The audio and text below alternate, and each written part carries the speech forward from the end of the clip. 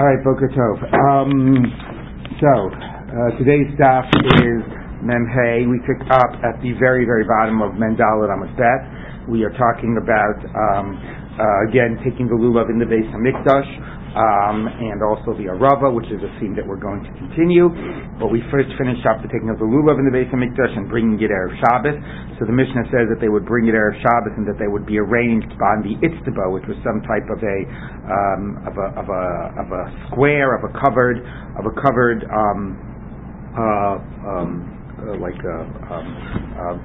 square, looking for the right word. Anyway, but like a public space, but apparently had rows of chairs in it as well. So the Gemara says like this: Tani Tama. So 2 lines from the bottom on the Dalmud Bet. Plaza was the word I was going to go. Tani Tana Kamei de Rav Nachman. Sodrin al Gag ha'Itztaba. You would put the lulavs on the roof of the Itztaba. Amalei b'chivi yavshan hu tzarich. Are you doing it to dry them out? Why do you put them on the roof? It's going to be exposed to the sun and it'll get dried out. So Ela Ema al Gav ha'Itztaba, on the top of it, not on the roof, but presumably the top of the chairs or the benches. Amar Rechava, Amar Rav Yehuda, Har Bayis Stav Kaful Hayustav Lifnim Stav. The Har Bayis was a double stav or stoa, I think we would say, which is like rows of columns. They have a picture there. Yeah. So I mean, so actually, if you think about the cordo, right in Yerushalayim, cardo, right? You know, you have those like double columns, and you have like the shops or whatever. So that's he's describing the way that it looked, and that wasn't, that was on the Har Bayis itself, and presumably in that areas where they stored these lulavim. Fine. We now look to the next Mishnah. So the initial discussion had been, right, that lulav would override, or would be done on Shabbat. It wouldn't override an actual biblical violation, but we'd done on Shabbat on the first day, and a rava on the last day, although a rava is really only a biblical mitzvah, according to the idea that it's biblical. It's not in the verses explicitly, but it's a halacha, Moshe Messina, whatever. Anyway, it's only in the Mikdash, and we therefore have retained, and for it, the seventh day, Hoshana Rabbah, would be the day it would be done on Shabbat, and we've retained the practice out of the Mikdash to do it on Hoshana Rabbah as well, which the Gemara has attributed to Minhag Nevi'im or Yesod Nevi'im. So now we actually look at the Mishnah that describes exactly what was done in the Mikdash. We looked at this earlier, now we're going to look at it inside. Mitzvah Arava Ketzad. What was the mitzvah of the Arava? Makom Hayu Lamatim Yerushalayim. There was a place below Jerusalem, V'nikra Motza. The name of this village or whatever was called Motza. Yardim L'Sham, they would go down there. Umalaktim Sham Murbiot Shel Arava. They would gather from there like these big branches of Aravas. Ubayim V'zoknos HaMetzidei Mizbeach, and they would put it, and they take it, and they would sort of stick it in around the altar, by the edges of the altar. And as we discussed the other day, they would sort of like be bending over a canopy over the tops over the altar. We're going to discuss that in a minute. So they did tkiya when they stuck it in, that would be part of the whole ritual, way of also rejoicing. We're going to see when we get to the whole discussion about the water drawing ceremony and the Nisuch Hamayim. They would do tkiya. So here too, it would be another ritual that they would do around the altar, also connected obviously to water, Arvei Nachal, and how much this grows on water, with a tkiya. Now we've emphasized the sticking on the side of the altar. And if you remember, the question was, which was the emphasis? Was it the sticking on the side, or was it the procession around? So now we move to the issue of the procession. Every day during of Sukkot, when they would do this Arava ritual, they would walk around the altar once. The Omim, and they'd say, Ana Hashem Hoshiana, Ana Hashem Etzlichana. Please God save us, please God make us successful. And that also, not coincidentally, is where we do the shaking of the lulav. I'll also remind you that according to one opinion earlier in the Gemara, this marching around the altar was not with the arava, but was with the whole lulav, right? And if you think about it, right, that's what we do. We do the hakafos with the whole lulav, right? We do the Ana Hashem Hoshiana part refrain when we are doing the hakafos, and it ties into the fact that when we take the lulav, we shake the lulav at the Ana Hashem Hoshiana Hoshiyana. So it all sort of ties in together. Now, what's the significance of doing it in Ana Hashem Hoshiyana? Obviously, it's an aspect of prayer, and again, the rainy season is coming up. You want it to be raining, and so on. It's worth also noting that Tosfos points out that based on the pasuk in Divrei Hayamim, where it says Az Yiranu Ate Hayar, the trees of the forest will burst out in song, and they'll say Hoshienu Elohei Yishenu, save us God of our salvation. So this is connected to this also idea of shira and song and simcha. So it's also a sense of thanking God for the past, which is also very much a sense of the simcha of Sukkot and the use of these agricultural products. Okay, so you have that. So you have that connected with the shaking of the lulav at the Ana Hashem Hoshiyana, and you now have it also with this ritual on the altar, which might have been with the lulav, might have been with the arava, with the Ana Hashem Hoshiyana. Rabbi Yehuda says, you say, Ani v'hu Hoshiyana, I and he save us. Now, that is a very challenging word. What does that mean? So, I'm going to go back and unpack that in a minute. Let's finish reading the Mishnah. Okay?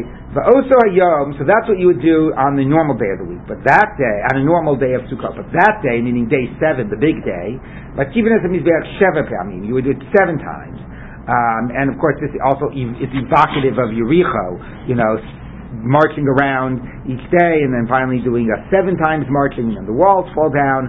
So what exactly that's supposed to be evoking, hopefully not that the walls of the Mizbeach fall down, maybe the walls between us and God will fall down, thinking about it that way, but also the sense of salvation, the sense about sort of saving us from distress and, being there at a time when we need you, seems to be being evoked also in terms of the whole thing that was done at Yericho.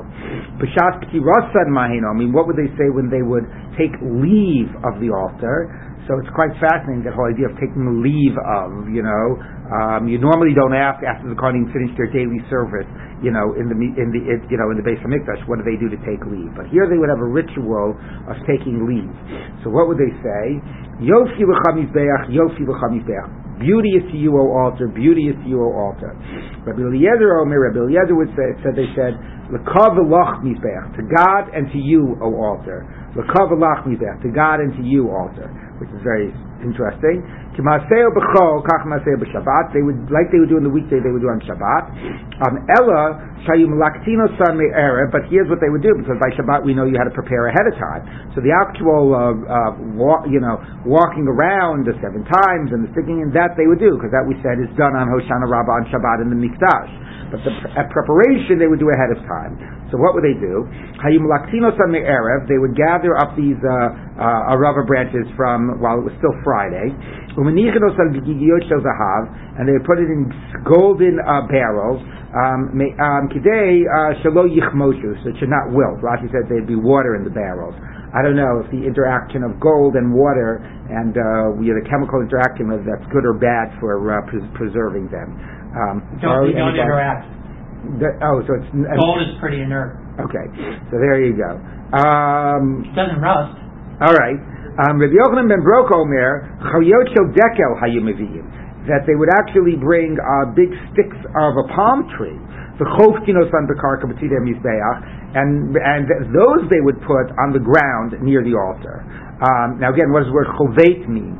And before Rashi said that the word chovet, like chibut arava, which was the description of what we would do, Rashi says it means like to shake it.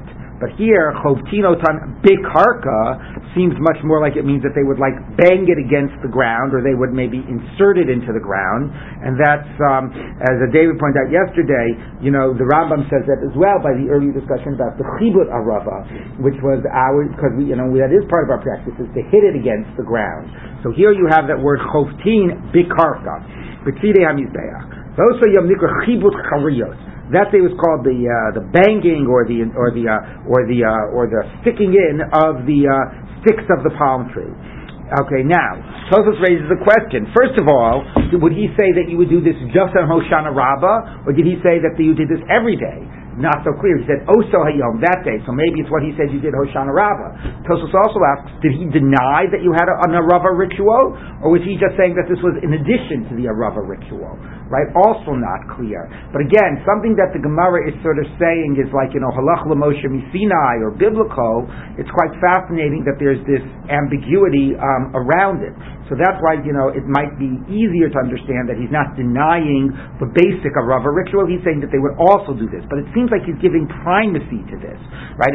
This day wasn't called Shvi Shel Arava. This day was called, Yom Chibut, what is it called? Chibut Charios, the palm branch banking, or the palm branch insertion. And again, by the way, notice it raises the same issue, the ambiguity that the Gemara raised about whether, when they did the daily procession, not on Hoshana Rabbah, did they do that with a lulav or did they do it with an arava? So clearly they're doing these rituals around the altar with either a rava or lulav or both. And obviously it's seems to be very much connected to the whole water idea. So Charlie pointed out palm trees need an enormous amount of water as well. So all of these are evocative of this whole water. And of course today as well, we do our Hoshanas with the lulav, and then the last day we do specifically with the arava, and the Ana Hashem Hoshiana sort of connects as I said, the shaking of the lulav and what was done here. Okay, then the last line is a little unrelated. Miyad, immediately, Tinokos Shomtinus Lulaveim, meaning presumably immediately on Hoshana Rabbah. Well, now we're done. We've done all of the rituals. Like that's how you sort of feel. Like you've been through such a busy, Sukkot. Finally, it's Hoshana Rabbah. Then you do like 2 hours, 3 hours in Shul for Hoshana Rabbah. Finally, you're done with the whole thing. So now, what do you do with your lulav and esrog? Normally there's a place in the show afterwards where you can, put them and they'll dispose of them. So that's what the Mishnah says. You're finally done. It's Hoshana Rabbah. So at least the Tinokos, the young kids, Shomtinus Lulaveim, would sort of like, the way Tosfos reads this, would throw down their lulavs, va'ochlim esrogeim, and they'd eat their esrogs. Good, we're done. So they would get rid of their lulavs and they'd eat their esrogs. Rashi reads it, Miyad Tinokos, from the hands of the kids, Shomtinus Lulaveim, the adults would take the lulavs out of the hands of the kids, va'ochlin esrogim, and eat the esrogs out of from the kids. So Rashi actually says that this was that this was the adults taking it, like taking candy from a baby, like taking lulav and an esrog from a baby. Anyway, so Rashi says it wasn't just that they were saying, "Oh, finally we're done, we can eat our esrogs," but there was some type of a simcha associated with the end of Hoshana Rabbah. If you look at the last Rashi on the Mishnah here, he says, "Ochlin esrogim." Rashi says, "Shel tinokos, ve'ein b'davar lo mishum gezer, lo mishum darchei shalom." It's not inappropriate to do. Oh, you're stealing it from the kids. Shekach nahagu machmas simcha. That was the practice because of joy, which is interesting because it gets us to the theme of simcha, which again is always a Sukkot theme, but a theme of simcha as the culmination of Sukkot, which is interesting in terms of origins of the whole idea of Simchas Torah. Where does this whole sense about that the culmination of Sukkot after Shmini Atzeres is this whole day focused on Simcha and Simchas Torah? And it's actually quite interesting because actually we just finished Purim, and there are a couple of halachot that relate both to like Purim and Simchas Torah, that when people are doing certain things, machmat simcha, there's like an assumption of mechila. Like, first of all, there's a famous Ramah that says that if you're dressing up and men are cross-dressing as women, that it's not a problem of Beged Isha because it's all done sort of machmat simcha, which is fascinating because that's like a biblical prohibition, and to explain that contextually. But also they speak about things that you would do, like, you would do jousts, or you would do juggling, and you do other types of things that then could ultimately damage somebody's property. You also find this sometimes around weddings, and an idea like, it's all done machmat simcha, and there's a presumed mechila, and so on.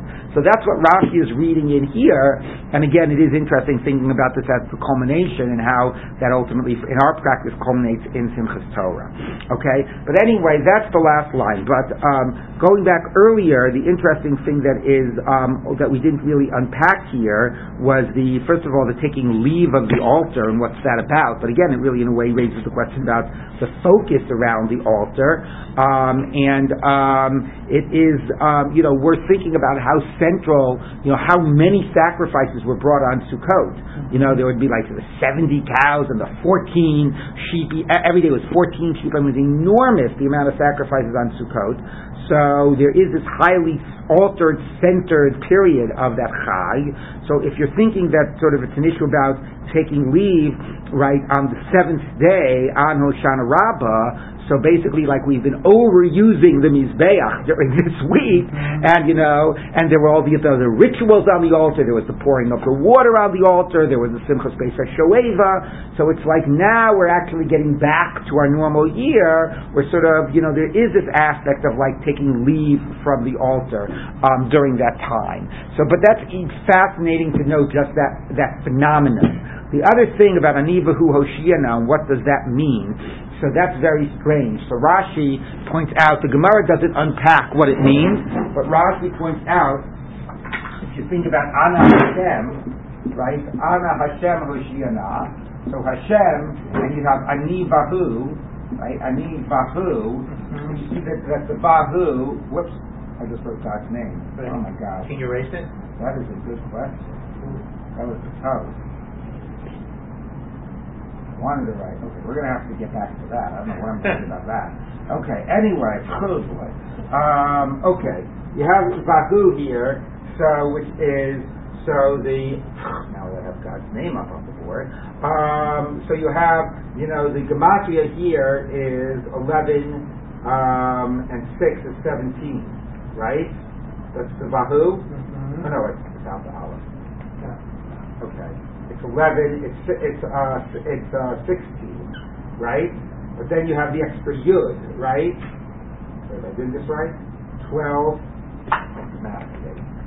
17. You have the yud, right? And this is Anna, which is the 1, and God's name is 26. That's 27. And this is the yud plus the 17 is 27. So it's the same gematria, right? Yud Kei Vav Pei is 26, right? 10, 26. So take out the Aleph Nun. The 26 and 1 is 27. Take out the Aleph Nun, the Yud and the Vahu is 27. So Rashi points out that it's the same gematria. Okay, it's very nice that it's the same gematria, but it doesn't exactly explain why you would do it.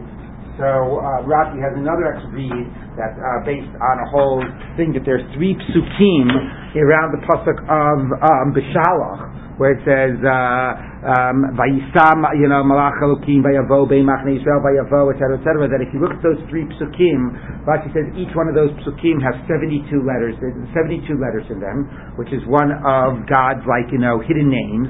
And that if you do a various way of combining the different letters of the psukim, I'm not going to sort of bother you with it. You're going to get to ways that you can spell out the Ani Vahu. Okay, that's all very lovely. What does that have to do with anything? So Tosfos says an idea. If you look at Tosfos Ani Vahu, look at the Tosfos. He says the gematria Ana Hashem, and then he quotes the whole Rashi about how to recombine letters and get it. And then in the middle of Tosfos says V'adayin tzarich tam lezeh lam nishtanu shnei shemus halalu. Why these two? What is it about these two words? And if there's other ways of combining, these letters and getting other sort of 3-letter combinations drawn from Shem Hashem, why do we say Ani Vahu? So he says, Mishum Didashina be'echa rabasti krad d'chsiv Yechezkel v'ani b'toch hagola. I was amongst in the exile. The krad d'chsiv Yirmiyah v'hu asur bazikim. He, meaning God, was bound in chains, as it were. Ki b'yachol hu ba'atzmo. Like God Himself is trapped in the exile with us. V'hainu Hoshana sheyoshia et le'atzmo. So what Tosfos is saying is, and this is a very radical Kabbalistic idea, that God is in exile with us, and that God sort of, when we come out of exile, God is also redeeming God's self out of exile. So Ani Vahu, meaning I, Bnei Yisrael, like Ani B'toch HaGolah Vahu, and God, Hoshana, like God should save both of us. God should save me, and God should save God, and God should redeem us all, redeem God's self from exile together with redeeming me, which is an idea that we actually do say in the Hoshanas, right? If you think at the end of the Hoshanas, we say, where it says, Vahutseti etchem nakuv, could be punctuated, Vahutseti itechem. I will go out with you. Not just I will take you out and redeem you, but I will redeem myself with you. So this is obviously a pretty darn radical, powerful Kabbalistic idea that we sort of, our fate and God's fate are tied up together. So that's what Tosfos says, that this idea of God save us, is also God save God's self. And of course the funny thing is that why was this so relevant? It's one thing for us to say it now post-exile. We're saying what they did at the time of the Beis Hamikdash, where they weren't in exile. So what's that, so why exactly that would be the relevant idea at that time is not so clear. But that definitely is a theme that's going on here, and that plays out in some of the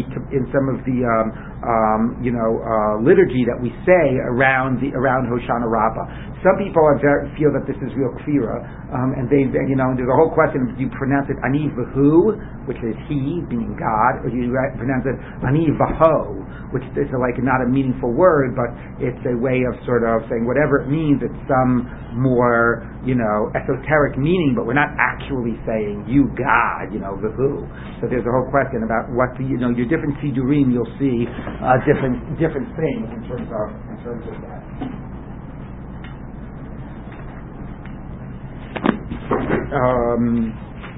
Let's see what this has.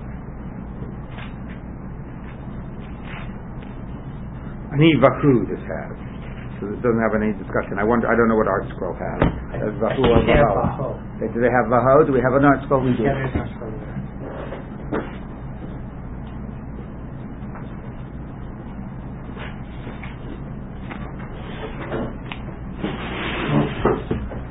The Art Scroll has Ani Vaho. There you go. So it's Machlokas, Art Scroll, and Koren. Let's see if they have any comment here in the notes.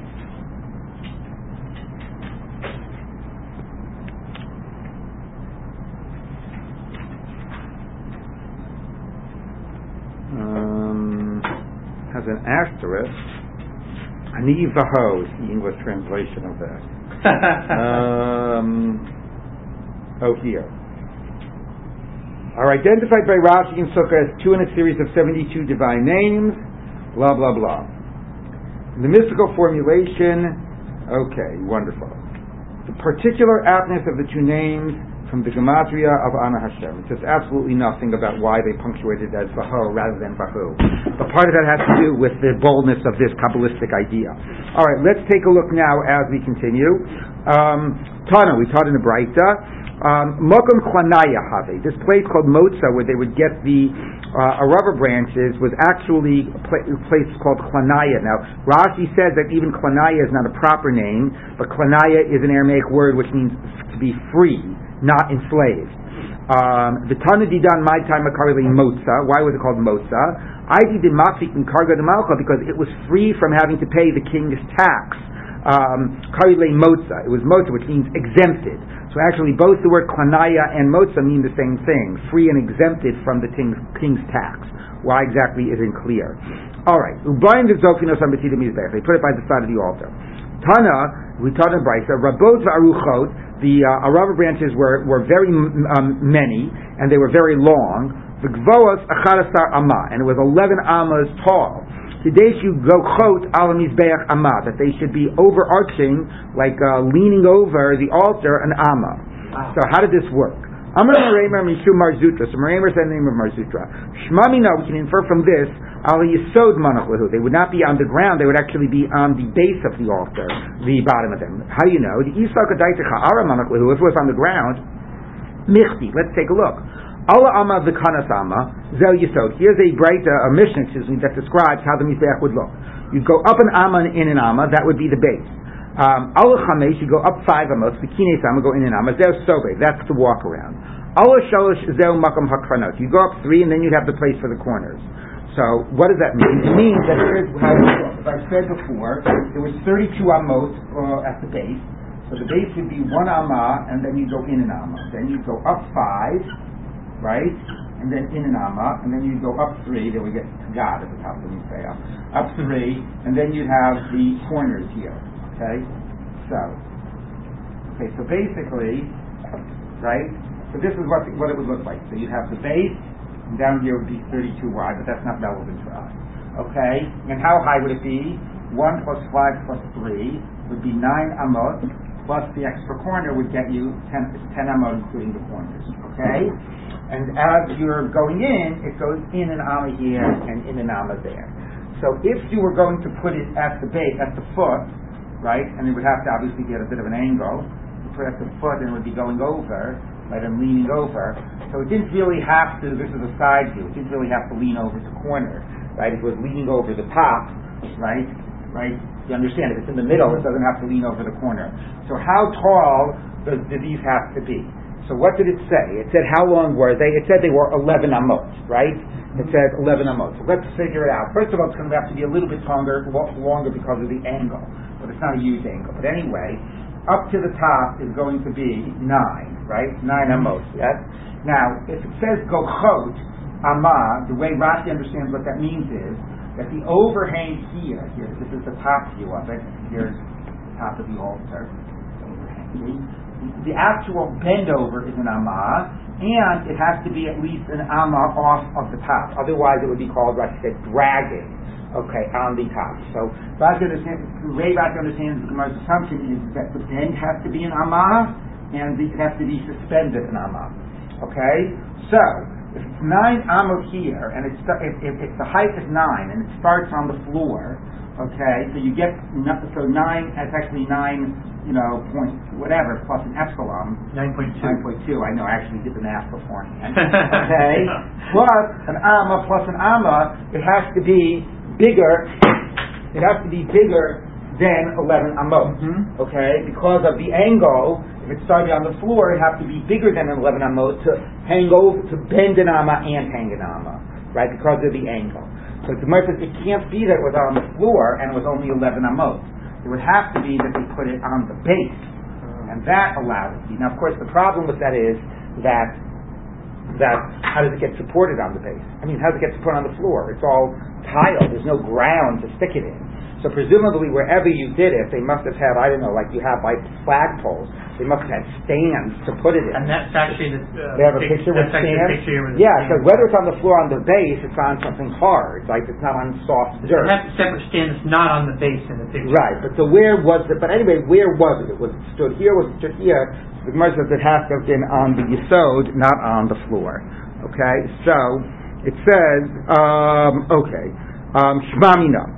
So that's a good proof.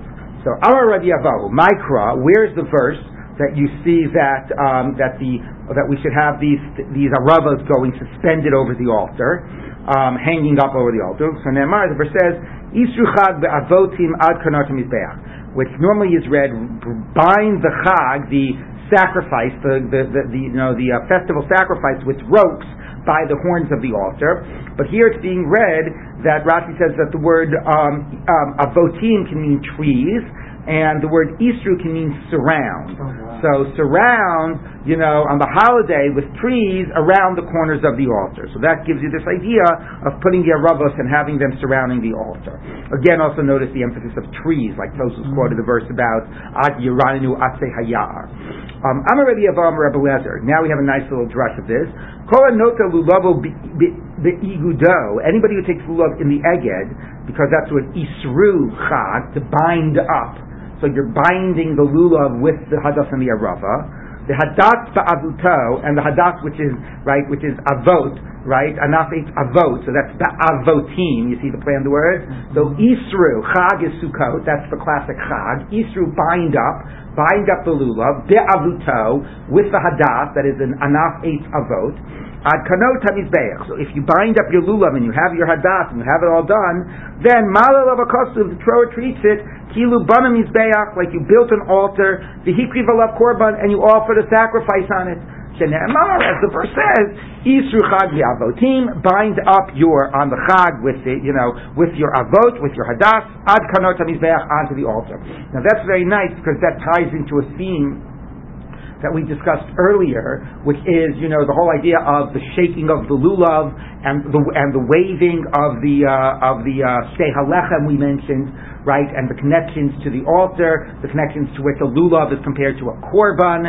If you remember, the estrog is compared to a korban, balei mumim, tmimim, the lulav, the whole idea of guzzle, the waving of it, like you would wave the shtei halechem.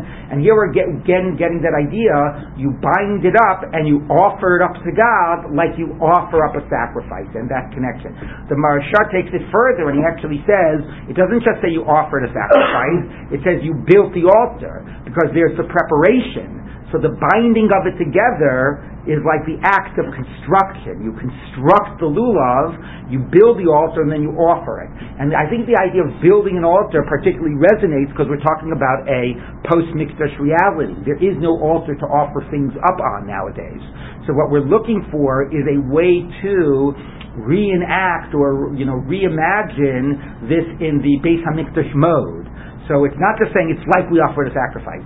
First, our whole preparation is like we've built the altar. We've bound it up, we've built the altar, and now we're shaking it like we would wave, the Shtei Halechem, and now we're offering it. Okay, and that's, I think, very important, because also remember the whole idea of Zeichel HaMikdash, right? I mean, here we're talking about how they would do all these rituals in the Beis HaMikdash. We talked about Lulav Zeichel HaMikdash, so it's like a very powerful Gemara that's trying to create that virtual Mikdash reality now that we're bringing this, okay? Amar Rabbi Yirmiyah Mishum Rabbi Shimon ben Yochai. Now said Rabbi Yirmiyah the name of Rabbi Shimon ben Yochai. Rabbi Yochanan Mishum Rabbi Shimon HaMachuzi Mishum Rabbi Yochanan HaMakuti. Interesting. Kol Osek Isur L'Chag. Anybody that does a binding to the holiday, the Achila V'Shtia, and eating and drinking, Mala Lavakasuv Tilu Banam Yisbeach V'Ki V'Lav Korban, is like you built an altar and offered a sacrifice. Shenemer Isur Chag B'Avotim, bind the holiday with avotim. Rashi says here avot means like a big animal, a thick animal. Like avot means like thick, like a nice juicy animal. Ad kanot hamizbeach, on the altar. So you're binding your eating. Now, what does binding your eating mean? So Rashi says two explanations. One just means that you have nice eating on the Yantiv for Simchas Yantiv. Okay, then it doesn't exactly explain what the word to bind means. The other explanation is the famous day for what do we call the day after Yantiv? Isur Chag. To bind it means to add something onto it, connect to it the following day, and have the joy of the following day, which is a nice idea, but it doesn't exactly explain why that's like offering up a sacrifice. What is the idea of Isur Chag? I mean, that's where we get the word from, but how is it connected to this idea of a sacrifice? So the Maharsha has a third explanation, which is very beautiful and which fits with the word Isru. The word Isru means to forbid, right, or to hold yourself back, to constrain, to bind. And what the Maharsha says is, if you don't make yourself a glutton on Yantiv, you hold yourself back a little bit, and therefore you demonstrate that what you're eating is a religious eating. It's to enjoy the Yantiv, it's to sort of, have simcha of the Yantiv, but you don't let yourself overly indulge and fret and get caught up in your own satisfying of your own, purely about satisfying your own appetite. So then, it's like you've offered it up, and there he says that ties into the idea that we say that nowadays our table is like an altar, right? That's an idea you've heard. So you will make your Yontif table into an altar and offer a sacrifice on it. How? And this is a very interesting idea. What do we mean when we say our table is an altar? What does that even mean? So one way, obviously, of explaining it is, in the past, the altar would eat the sacrifices, as it were, and that would be our way of offering to God. Nowadays, if we do our eating with the recognition of God and in the religious context, our eating is like the eating of the altar, and that's a way in which we serve God if we can make it into a religious context. But what the Maharsha says here is that if you actually hold yourself back, right, that even more resonates in the idea of sacrifice. You're not just taking it for you. What's sacrifice? You're giving something of your own to God. So So here you're holding yourself back from eating this thing in front of you, right? And you're offering it up, as it were, to God in acknowledgement that this is not just about me indulging. Now again, it doesn't say you should be ascetic on yourself. Obviously you should be eating and enjoying, but don't overly indulge. There should be a degree of holding back. And that's an offering to God, and that makes it like you have built your altar, you've made your table into your altar and offered up to God. So very beautiful, powerful idea. The Maharsha. So, and that again is interesting how we are trying to bring the Mikdash reality, so much of this daf and these few dafim are about Mikdash, into our current reality. Okay, so now the Gemara continues. Since we mentioned Reb Shimon Bar Yochai, right? Reb Yirmi in the name of Reb Shimon Bar Yochai, we're doing a similar tradition, and this obviously also connects very much to Sukkot. You don't fulfill your mitzvot by if you have to use things that like grow, unless you use them in the way they grew. The verse says, "Atzei shitim omdim," standing acacia wood. So meaning, and therefore when it had to be omeid, it had to be standing the way it grew. When you use it in the Mishkan. Again, by the way, notice the connection to the Mishkan. Tanya Namihachi, we talk similarly, they stand, they have to be erected the way they grew. And this is used to say why you're not Yotzei Lulav and Esro when they grow in the wrong direction. But again, notice the associations that are being created in the Gemara. Right? The Gemara is basically saying, again, bringing the mitzvah of Lulav and Esro into the Mishkan. Not only is it bringing it into the Mishkan, but the Gemara before made this bold statement, it's like you built an altar.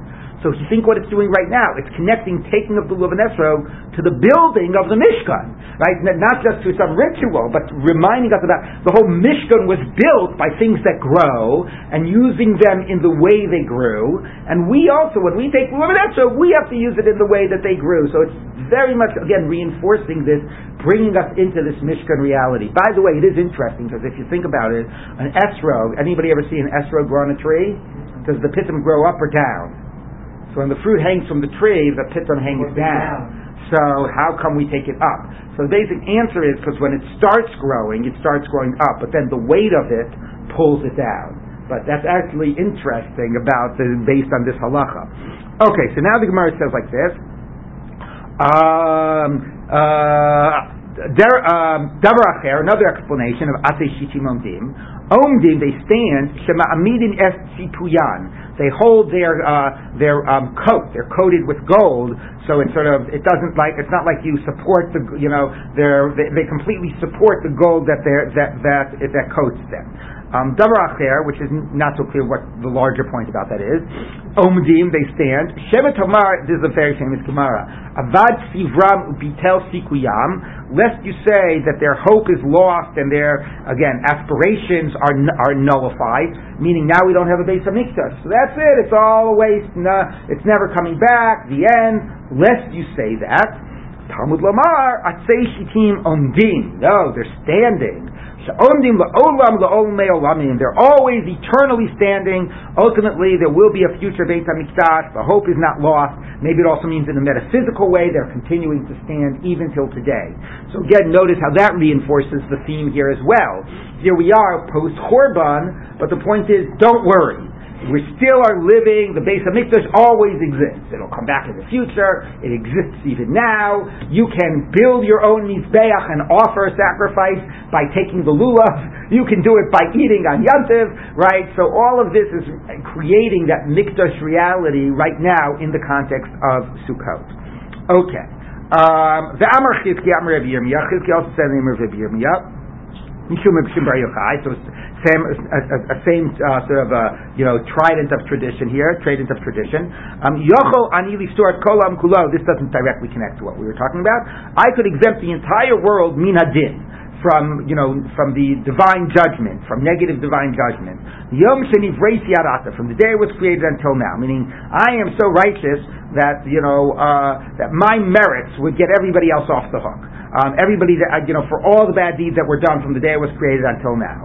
The Omali Eliezer b'ni imi, and if Eliezer, my son, was together with me, you remember Reb Shimon Bar Yochai and Eliezer were the ones that went into the cave. So miyom sheniv ha'olam bar achshav, we could exempt the world from all negative judgments from the day the world was created until now. The Omali Yosam ben Uziyahu imanu, and if Yosam ben Uziyahu was a very righteous king, was with us. Miyom sheniv ha'olam at sofo, from the day the world was created until the very end of creation. Okay, so again, not exactly clear what point he's trying to make here and why this is an appropriate thing to say, but we don't have time to figure that out or unpack it, but it's quite a bold statement. The Amar Chizki Amar Rabbi Yirmiyah Mishum Bar Yochai, a similar statement in the name of Shimon Bar Yochai, Re'isi b'nei Aliyah, I have seen those literally children of elevation, meaning righteous people. Ve'in mu'atin, and there are very few really righteous people in this world. But here's what you should know: Im elef, if the total number of righteous people are 1,000, hein, then ani ubni mehen, I and my son are amongst even the top. We're in the top 1,000. Im me'ahen, if there's only 100 real righteous people in this world, ani ubni mehen, I and my son are in the list. Im shnayin, and by the way, even if there were only 2, guess who they are? Ani ubni hein, it's me and my son. Okay, so again, I really don't know the larger point being made here. So the Gemara says like this: Umi zutre kulehai. Is it really so small, this list? Maybe it's only 2. Maybe it's only 100. Amar Rava says Tamnei Srei Alfei. 18,000 people is Dara Haved Kamed Kuchabrichu, is the row in front of God, the row of students in God's yeshiva, the row of people that surround God, but there are 18,000 in God's, what we would say, innermost circle. So it's not a lot more than 2 or 100 or 1,000. Shenemar, as the verse says, Svivav, Saviv, around it was Shmona Asar Elef, 18,000, and that's being read. It's in the verses in Yechezkel, it's about the future Jerusalem, but it's being read as those that surround God. So when it says Lokash, it's not difficult. When he said the real people of elevation, 1,000, 100 too, it's people that looked through a lens that was a lighted lens, meaning they could clearly see God. If you're looking through a cloudy lens, like notice the word spaklarya, speculum, spectator, spectacles, right? It's the Greek word to see. Yeah. So if you're looking through an unlit lens, a cloudy lens, then there's like 18,000. But the real innermost circle is only maybe 1,000 or 100 or whatever. Okay. Well, so the Gemara says, comparing Rabbi Shimon to Moses. Well, okay, so that's a good pickup. So the Maharsha says, what does this mean that there's 1,000 or 100 that see in a lit lens? The Gemara says only Moshe saw in a lit lens. So the Maharsha makes another bold statement, and he says that's the Gemara comparing Moshe to other prophets. But here we're talking not about prophecy, but about being a sage. And being a sage is greater than being a prophet. So that actually the sages can actually be 1,000 or 100. So it's also a pretty bold statement, which means that people, that yes, it's true. Sages could be on an equal level to Moshe. You would also assume it means that whatever, different type of way of visioning God or experiencing God. Okay, so now the Gemara says like this. Because exactly Gemara is still not satisfied. Even those that see in the lit lens, is it really so small? Only 1,000 or 100? Only 2. We're only going on the last part of the statement when he suggested that there were only 2 people that were really at the high, that were the real tzaddikim. Is it possible that those that see in the lit lens are really? It's possible it's just 2. The Hamar Abaye says, Lo pachos alma mitlasim v'shisa tzadike. There's no fewer than 36 righteous. Here's the basis of the idea of the Lamed Vavniks. There's no fewer than 36 righteous people that greet God on a daily basis, meaning that are directly in God's innermost circle. 36 is the minimum, not 2. Shenamar, as the verse says, Ashrei kol choche lo, praise are all that wait for him. Lo b'gematria, and lo in gematria is 36. Plus in v'shisa habe. So how can you say it's just 2? So the Gemara says lo kasha. It's not difficult. Had the Eili Bibar, those that go in Bibar are 2. Had the Eili below bar, going in without bar, is 36. Now what's bar? So Rashi says bar means permission. If you can just walk into God's innermost chamber, obviously this is all a metaphor based on, a kingly court. But if you can just walk in without permission, then it's possibly only 2. And would be Reb Shimon ben Yochai and Eliezer and Elazar his son. Those that greet God every day, but they need permission, those are 36. Okay, that's the way Rashi reads it. Others read the word bar like bar normally means in Aramaic. What is bar? Son. So he says, no, those that go in with their sons, that's just me and Elosa. 2. 36. There might be 36, but that doesn't include their sons. That's just them. Those that are so righteous that it's, father and son teams, that's just the two of us. Okay. Moving on. That was an interesting digression. So now when they would take leave of the altar, and again the point that it's very fascinating, the whole concept of taking leave, what would they say? So they would say, like, to God and to you, O altar. So the Gemara says, 1 minute. When in their words of praise, they're combining God with the altar. To God and to you, O altar. You don't like combine God with anything, right? Like God and the altar are on some equal level that you can, acknowledge them in the same sentence. So the Gemara says, V'tanya, we turn a bright. So if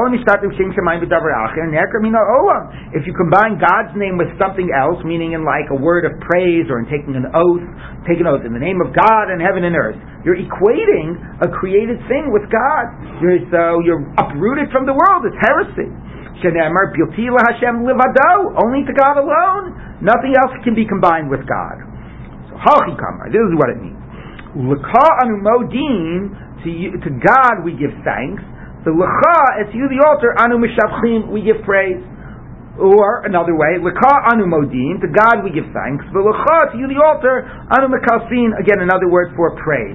So when it says lecha v'lach mizbeach, it's like lecha, to God is our fealty, like an elliptical sentence, and to you, O altar, we praise. But there's a verb, an implicit verb, between the lecha and the lach mizbeach. Okay, so that's at least the way the Gemara is saying what it means in context. Question? Yeah. Why would we be even praising and all? That's something that humans. So that's a good point. So Rashi says the word modin here is like we give thanks. We give thanks that there is an altar, that the altar, is there to atone for our sins and so on. But nevertheless, to whom is the thanks directed? You could say, well, thank God for the altar. You don't thank the altar. Yes, no. It is a anthropomorphism. It is. We are treating the altar as a being to which we are thanking. That is true. It's there's a lot of very challenging, disturbing, anthropomorphic stuff going on here, right?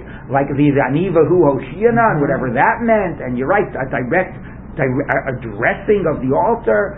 It's very challenging ideas here. Okay, K'maseu b'chol. Like they would do in the weekday, they would do in Shabbos, except they would gather the stuff beforehand. So the Gemara says like this: Amar Rav Huna, my time is Rabbi Yochanan ben Broka. What's the reasoning of Rabbi Yochanan ben Broka, who says that they would not use aravas, but they would use lulavim, or maybe additionally use a lulavim, but he would focus on the lulavim. So Dichsiv, the verse says, kapot. It says the same way Arvei Nachal, the double language, told us that there was an Arava ritual, according to some. The Kapot in the plural tells us that there's a Lulav ritual in the Beis Hamikdash. Achas Lulav, Achas Mizbeach, a special Lulav ritual around the altar. In addition to the fact that there's generally a mitzvah of taking the Lulav in the Beis Hamikdash, there was a particular ritual around the altar. Rabbanan Amri, and the Rabbanan would say that Kapat Ksiv, it's written without the Vav, so it's only one act.